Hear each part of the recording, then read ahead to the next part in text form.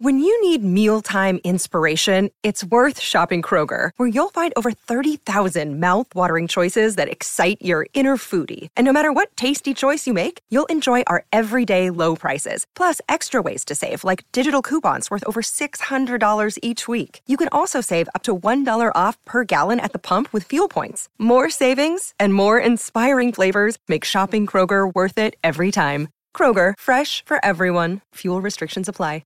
Another day is here, and you're ready for it. What to wear? Check. Breakfast, lunch, and dinner? Check. Planning for what's next and how to save for it? That's where Bank of America can help. For your financial to-dos, Bank of America has experts ready to help get you closer to your goals. Get started at one of our local financial centers or 24/7 in our mobile banking app. Find a location near you at bankofamerica.com/talktous. What would you like the power to do? Mobile banking requires downloading the app and is only available for select devices. Message and data rates may apply. Bank of America N.A., member FDIC. Welcome to the Wolverine Confidential Podcast. I am Andrew Kahn. I am Ryan Zook. And I'm Aaron McMahon. The Michigan men's basketball team is elite. The Wolverines are a win against UCLA away from the Final Four. We've got a first look at that matchup. The women's team's historic run ended in heartbreaking fashion, while the hockey team season is over too for a different, equally disappointing reason. We've got you covered on all of it here on Wolverine Confidential. All right, listeners, I don't know if you could tell just by them saying their names at the beginning, but talk to them a little bit, Ryan. Talk to these people. Say hello. Hello, Andrew. How are you today, my man? I'm good. Aaron, how are you doing? I'm doing okay. Don't they sound just so beautiful, crisp, going right into those eardrums? We've got microphones here at M Live. I only pointed out from my two co-hosts here because I did not bring mine on the road. Shame on me. I'm here in an Indianapolis hotel, my home away from home this month, so I don't have it yet, but hopefully you're noticing improvement in sound quality here on the Wolverine Confidential Podcast. Shout out to Jessica Shepard. Yeah, these things are going to pick up my heavy breathing. It's that time of year, I guess. So yeah, let's start with the Michigan men's basketball team. Absolutely dominate Florida State in a Sweet 16 game. You know, this was a tight point spread. I think it went off at like 2 points. Got down to 1.5. There you go. Okay, so Michigan. It went the wrong way. Like it was. I think it opened at 3 and it came down. It should have been like 6 or 7, right? Yeah, I mean it's interesting. It's just like I've been saying the same things with like all these matchups. Obviously the 116, but like the LSU game and then the Florida State game. I think people maybe got caught up in some of, the NBA talent that's on these rosters, but it was very clear, just like looking at their statistical profiles, at their resumes as far as, who they beat, like which team was the 1 seed in these matchups. So, both opponents were good, but they had some flaws too. And, it also is just how well you play. And Michigan played, much closer to what they're capable of than Florida State did. I mean, it's amazing. I feel like I was referencing this on Twitter too. I'm not tooting my own horn here and hoping people will go out and read my Michigan Florida State preview now after the fact. My point is this ACC coach that I talked to, Jason Capel, at Pitt, and I was texting with him after the game too, because he was just spot on with everything he said that Michigan would need to do to win this game. And Michigan's both teams are good defensively, and I thought they actually both kind of were good defensively last night. Even Florida State, Michigan's offense helped its defense so much more than Florida State's offense helped its defense. Michigan didn't really turn the ball over too much. They didn't take bad shots, and they didn't let Florida State then get out in transition. Florida State didn't do any of those things. They did it all wrong offensively, and it hurt them at the other end, I thought. A lot of turnovers. And a lot of unforced turnovers. Like it wasn't like Michigan was like doing anything. They were just, I can remember 1 or 2 passes where I didn't know where he was throwing the ball. Like they were just very sloppy with the basketball. And, I've watched a lot of Florida State, and they're not a very good shooting team. And again, you saw that again. So it's like, I don't know. Like you said, Michigan was better offensively, and that's the reason they won. Yeah. There were two straight possessions where they just threw the ball out of bounds, nowhere near a player. As far as the shooting thing, they've been streaky, but like for the season, their 3-point percentage was good, Florida State, but it just wasn't, it wasn't good. And they weren't particularly close on their attempts. Last night they missed their first 9, I think, before, hitting a few late. But yeah, I do have a story up on mlive.com right now, sort of about the preparation that went into it, and sort of just, I just think Juwan Howard and the staff have just done an excellent job of, they put in all this work but they don't overload their players. They get them prepared, but they keep them loose. You just see teams this time of year playing tight sometimes, especially like down the stretch of games. And Michigan is not that at all. They don't get rattled, if they get down or the other team makes a big play, and they just have confidence. And yeah, that's not every coach, I guess, does that for his players, but Juwan Howard certainly does and should be, commended for that. It's very interesting. You kind of look at, heading into the night, there was definitely this thought of, I kept thinking about 2018 and that Michigan team that went to the national championship as a 3 seed. They had to play their 14, and then they did have to play the 6. But after that, it was, they were catching breaks as far as the seeds they were playing. A 7. Florida State was either an 8 or a 9 in the Elite 8. They get Loyola Chicago an 11 in the Final Four. And how I'm thinking, well, geez, this year they're going to have to earn it. Like, they're going to have to go through the top seed, along the way. And then UCLA stuns Alabama in overtime. And sure enough, Michigan gets to play an 11 seed. Now, I say that the way I do because if you've made it to this point, you're playing well. I mean, you're playing very well. So I'm not sure how be careful what you wish for. I'll say this: Alabama, I just thought from the start was a bad matchup as far as their personnel. UCLA, I don't feel that way for Michigan. So, but we will get into that matchup a little more later in this episode, because I want to just transition to the women's team, unless there's some other point about the Florida State game you guys wanted to make. I wanted to ask you, Andrew, I mean, Michigan had 4 players scoring double figures, but no one with over 14 points. But was there anybody that you thought on the Michigan side really stood out to you with the big game? I know Brandon Johns continued to kind of shine in his starting role and scored a career high 14 for them. Yeah, I would point out, I mean, yes, he would be up there for sure. And he had some big plays early in that game. I mean, it's amazing to me how they've adapted so quickly to his presence out there. This was a guy who he was part of the rotation, but there were games he didn't play over these last couple of years. There were times where he only played a few minutes, and there were times where he just think the game was like moving too quickly for him. And I do wonder if playing more minutes helps him in that regard. You're going to be out there, and you can kind of just settle in. He's not just trying to make something happen. He's kind of just playing to his strengths, and he is very skilled. He's a good passer. He's a good shooter. He hasn't shown it so much with his 3-point shooting since coming into the starting lineup. But yes, I agree. He had a very good game. But Franz Wagner, someone I'll point out as well, especially just because of his defense. I mean, it was a team effort defensively, but Wagner in particular, he had some plays like when Florida State brought in Scotty Barnes. I mean, that's a matchup of a potential first-round picks there, and Wagner blocked him, and there was just one sequence where he scored on him, and then he stopped him at the other end that I thought was really impressive. Continuing, he was 0 for 4 for 3 in this game, including one little quick trip where he missed 2 pretty wide open ones, but it never lets it affect his defense. So yeah, those would be the 2 guys. But if I'll say a third, I'll say Mike Smith, just for bouncing back from that game against LSU. A lot of people pointing out Florida State would have the size, the length to bother him again, and that was not the case. He was completely in control. So that's what makes this Michigan team good. Multiple guys that can beat you.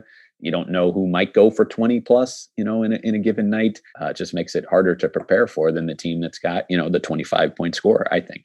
But I think Shawnee Brown had a good game. They got scoring from multiple people. And I think for Michigan, that's a recipe for success. If they can do that, they can beat pretty much probably anyone in the country. So they're rolling at the right time. And I think we talked about this last week, but they're playing good basketball. The draw with UCLA should be a good one.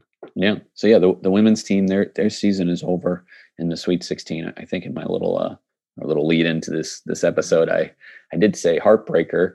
It is in a way, just because it went to overtime, was going down to the final possession. But at the same time, if you can take a step back and look at what they did, I think there's way more. You're encouraged way more than you are, I guess, disappointed if you're a Michigan fan. But Ryan, I guess let's go. Let's zoom in first on Michigan versus Baylor in the Sweet 16, that game. Yeah, most definitely. And like you said, yeah, the men's team was the favorite against Florida State, but the Wolverines women were big time underdogs against Baylor. I mean, they're the defending national champions. I mean, they're routinely in the Final Four, Elite 8, Sweet 16, making deep tournament runs. And Michigan, and it was a wild game. I mean, Baylor grabbed an early lead, but Michigan continued to stick around. And even though the Wolverines fell behind by 12 in the second half, they continued to chip away and did so with their 3-point shooting, which hasn't really been the strength of their team this year. They started 3 of 13 from deep, but made 6 of their last 11 attempts in the second half and overtime to get back into it. And they never led in regulation, but Naz Hillman made a late basket to tie the game at 63 and had a good defensive stop at the end of regulation. And they actually held a lead in overtime a couple of times, but weren't able to finish. Got a couple uncomfortable off-balance looks from 3 in the last final seconds of overtime, but couldn't get those to fall. But like you said, I mean, Michigan showed that it can now compete against the top programs in the country because, they made it to the second round 5 times before under Kim Barnes-Arico, but got blown out in the second round against the number 1 or number 2 seed each time. And then now they got a chance to face another number 2 seed, Baylor, and played very impressively against a team that is loaded. Let's not sugarcoat. I mean, from top to bottom, they have a lot of talent, and we're a national title contender again this year, and Michigan took them to the wire. Yeah, that final 3, it was Akeem Ray Johnson, right? That kind of took the half court one or whatever. Yeah, the one that was a little bit early. Was she asked about it? It just, to me, watching live, it kind of looked like she was worried she was going to lose the ball and almost travel, because she kind of did lose her dribble, and then she was like, "Oh shoot, now I'm stuck. I have to shoot it." It was like, thinking the clock was at 0, but I guess she wasn't available after the game, and I think right. KBA was just asked about what the play was for the Leah Brown's final shot when they inbounded with less than a second to go. But I agree with that, what you said there, and it was definitely a little bit too early to shoot it. But again, you don't really know what led to that. But that Nalissa Smith for Baylor, I mean, she didn't miss a shot.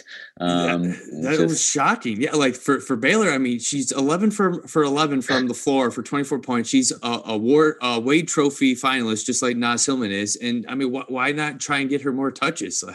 Like the other players on the team were struggling to shoot the ball from mid-range and deep. And then you have Nalissa Smith, one of the best players in the country, and she only takes 11 shots. You would think that they would try and kind of force the ball to her a little bit more, but good job by Michigan defensively, because they made it uncomfortable for Baylor for most of the game from outside. Even for her shots, they were like contested mid-range shots. They weren't just layups and open threes. It was an impressive defensive effort for sure. So they come up just a little bit short, but like you said, I think now this can be a springboard for the program potentially. I also saw your headline about then the team returning back to campus and had to do an emergency landing. What do you know about that? Yeah, so I was Saturday night and was watching a little bit of a college hockey game and was strolling through Twitter, and I saw one of the assistant coaches on Michigan kind of tweet a photo of the team after making an emergency landing in Evansville, Indiana, with all the oxygen masks kind of hanging down from overhead. So I texted the team spokesperson with the team, and I guess they lost pressure and had to quickly descend and were able to safely land in Evansville. But it was a long night and morning for them. They had to wait several hours in the Evansville airport before finally getting a plane back to Ann Arbor, and didn't arrive until 5:40 a.m. back to Ann Arbor from their trip from San Antonio. So it was a scary night, a long night for the women's team, but glad they were all able to get back safely. It's definitely a scary situation there too. I guess they were flying through a nasty storm, and glad they're all right. What is it with Michigan basketball programs and flights? Seriously, man. Yeah, that's crazy. 2 times in the last several years. And even earlier this year on a flight, the baseball team, someone was having trouble breathing, and baseball team trainer had to step in and kind of provide some assistance to help save a life there. So it's like whenever a Michigan team is traveling, I guess you just don't really know what's going to happen on a plane. We've got. Do you have any more notes on the women's team you want to share? Yeah, no, I mean, pretty remarkable season with a lot of firsts. I mean, obviously, like we said, the first time advancing to the Sweet 16. Mm-hmm. They also had their first 16-0 start. Got to a number 11 ranking in the country for the first time. So yeah, a lot of firsts for this program, but as Naz Hillman said, it's time to start making some seconds. So she'll be back next year. Amy Dilk, who did not play in the NCAA tournament, their starting point guard, she will be back. That was another big loss for them come this tournament time. So a lot of intriguing pieces back, and we'll see if they can continue to build on this moving forward. So I was going to ask you about Dill, because I know she hadn't played in the tournament. So I think if they can get Naz Hillman some scoring help, they could be really, really good. Yeah, I mean, and Leah Brown, yeah, I guess I should probably mention her too. The transfer from Nebraska, who got out to a roaring start for the Wolverines this year, then got COVID and missed 35 days and started to find her stroke again here in this tournament. Scored 20 points plus in all 3 games, had 23 against Baylor, and she looks like her and Naz will be quite the duo here moving forward next year. And then with Amy Dilk too, that's a nice 3 to build around. Yeah, I'm glad you mentioned Dilk. I mean, Michigan had, I'm looking, 18 turnovers in that game against Baylor. And, a lot of them were unforced, or at least, passes into the post, kind of initiating your offense type plays that, it was clear that they missed their starting point guard. Those who filled in did so very well, I thought, in this tournament. Roush in particular, I thought was impressive, but still, it hurts to not have your lead guard there. And I think it did show in that game. But okay. So we talked about the disappointment of the women's team. The hockey team has a completely different kind of disappointment, because their postseason, or at least, the NCAA tournament ends before it even begins.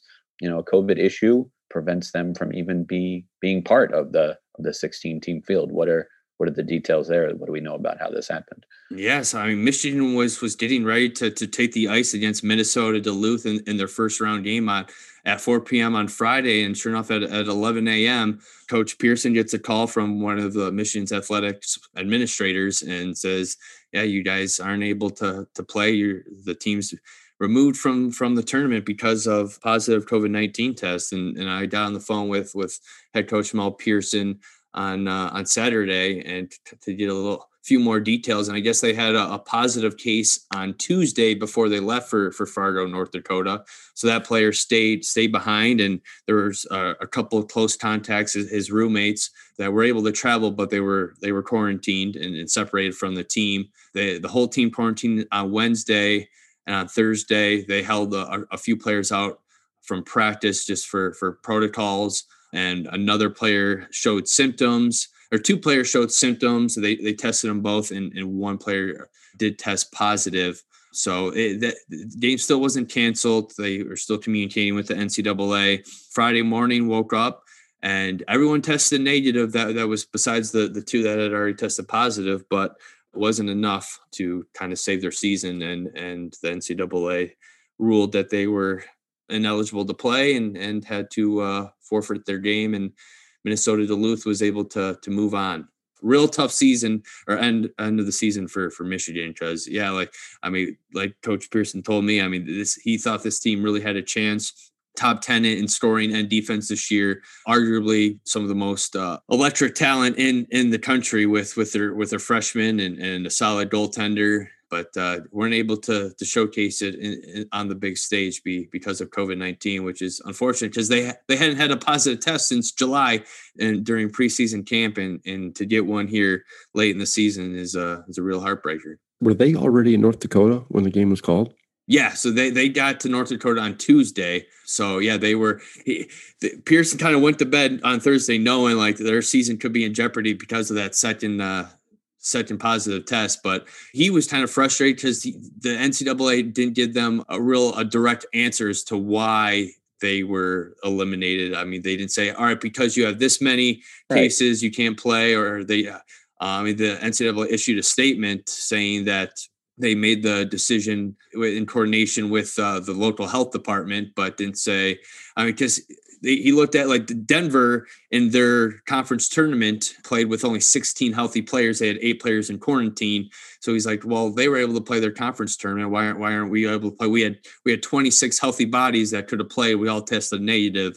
Why can't we play with our healthy players? So he was kind of a little bit perplexed by that. But again, with also the caveat that he understands that, with the health and safety is still important. So Yeah, it's all just kind of they're making it up as they go. I mean, that's the bottom line because we saw with the NCAA men's basketball tournament as far as, the one cancellation or forfeit we had with, VCU, like they had enough guys that hadn't tested positive to play. The NCAA went out of its way to say you just need 5 guys. You don't even need a coach and you could play. But then it more became like, oh, we've got a couple positive tests. Oh, and then there's another one the day before. We could have a problem on our hands. Like, yeah. And I'm not saying that's wrong. That's how this thing works. There's a lag time. I mean, so the rule should almost be if you're going to have one, you have one positive test period within 3 days of the game. That's it. I'm sorry, you're out. Right. Because we don't know if then the next day you're going to have 2 more. And then 2 days after that, you're going to have 3 more. And more importantly, from their perspective, you've now passed it on to the team we let you play against. So, yeah, I mean, I get what they're doing, but the communication and not really having a standard rule, I guess, if you will, is going to be frustrating for teams, and you're going to have scenarios like this. Yeah, so, they weren't the only team too. I mean, Notre Dame also wasn't able to play their first round game. So 2 teams kind of got a little bit of a bye in the second round, and for Duluth, that probably helped them because on the next night in the regional final, they played the longest game in NCAA hockey history, 5 overtimes, and were able to outlast top seed North Dakota 3-2 in overtime to advance to the Frozen Four too. So I'm sure that they had the healthier legs there once the game got into overtime. And the deeper the game got, because North Dakota did have to play the night before. So interesting how things can play out from one little situation. It really is. In the men's tournament, I mean, I don't think they're out of the woods yet. And it'll be very interesting at this point. Now we're down to the Elite 8, whether, not protocols, but the policy gets changed as far as, hey, we said, you're going to be out, but maybe now we'll just find a way to delay the games a little bit. But yeah, so like I said, we are down to the final 8 teams in this tournament, and Michigan is among them. They're the 1 seed. They will play, as we mentioned, 11 seed UCLA. There are, 2 games now each of these nights, Monday and Tuesday night, Michigan playing Tuesday. The other matchup on Tuesday is Gonzaga and USC, two West Coast teams there in the Pacific time zone, and yet they get the 7:15 tip, and it's Michigan tipping off at 9:57 p.m. Granted, they're playing a West Coast team, UCLA, but that's where we're at. So, take a nap, Michigan fans, tomorrow afternoon if you can. I certainly will for this, 10 o'clock tip essentially, but that's a different issue. But yeah, this UCLA team, they're trying to go from the first 4 to the final 4, which has been done once before. As many of you know, they needed overtime and a kind of big second half comeback to beat Michigan State. I think Tom Izzo might be thinking this could have been us making this run. Certainly could have beat UCLA in that first game, but UCLA survives. They then take down 6 seed BYU in the next game somewhat easily, and then absolutely crush 14 seed Abilene Christian, which had taken out Zook's national champion Texas Longhorns. Why you got to do that to me? 20-point win, and then go and play Alabama. And, they're having foul trouble. Their best player fouls out, but they hang in there. They're up 3 in the final seconds. Alabama just nonchalantly hits a, 30-footer to send this game to overtime. But then UCLA just dominates the extra 5 minutes and wins by 10. So here they are. I'll admit I wasn't following the Pac-12 too carefully during the regular season, and it kind of hurt me here come bracket time. But, from what I've seen now, they've got certainly 2 very impressive offensive players in Johnny Juzang, the former Kentucky player, transfer from Kentucky, just a kind of a big guard, and then Jaime Jaquez, another, kind of, I guess he'd be more of like an undersized forward because they're both 6'6", I think, but shooting it well from 3 and, defending at a better level than they were during the regular season. They do have two common opponents with Michigan this year. Of course, Michigan State, which, Michigan split against, and then you say lost to Ohio State back in December, by 7 in Cleveland. But yeah, I don't know. What are your guys' thoughts on what you've seen from the Bruins so far?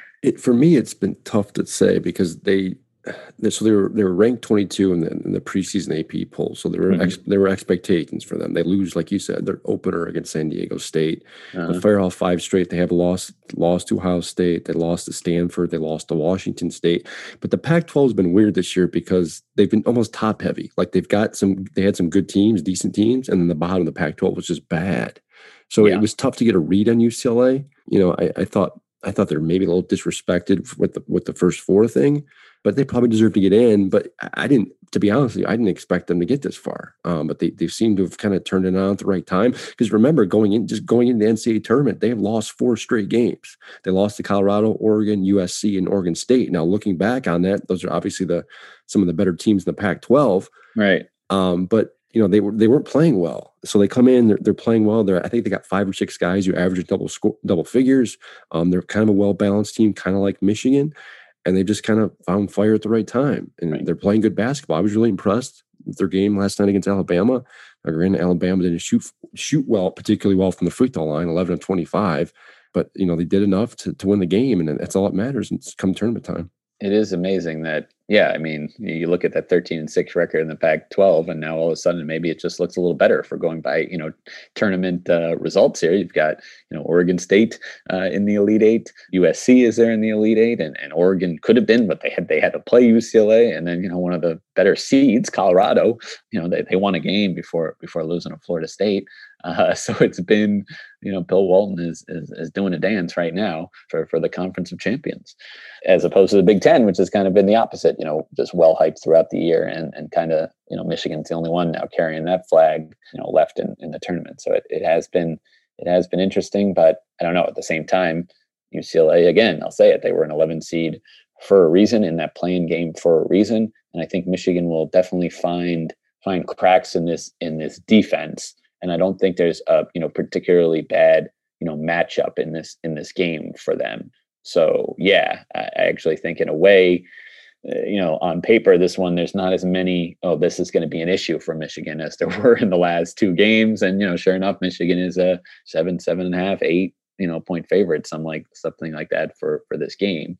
But UCLA is playing very well, and I certainly think they play as well as they have. Michigan, UCLA can win this game. I'm just saying, from a matchup perspective, Michigan has a good chance here. Yeah, I'd agree. UCLA doesn't, obviously they don't have the length that Florida State has. They're playing good basketball. Like I said earlier, I think this should have been the line that the 7.5 point line should have been what it was with Florida State. So I think I wouldn't be surprised if we see a similar result where Michigan beats them by double digits and runs away with it handily. But again, it's the Pac-12 surprised some folks. I mean, they've got three teams in the Elite Eight. They're playing good basketball. Oregon State's impressive. I don't know. It's tough to gauge this matchup, just because Michigan is playing well, UCLA is playing well.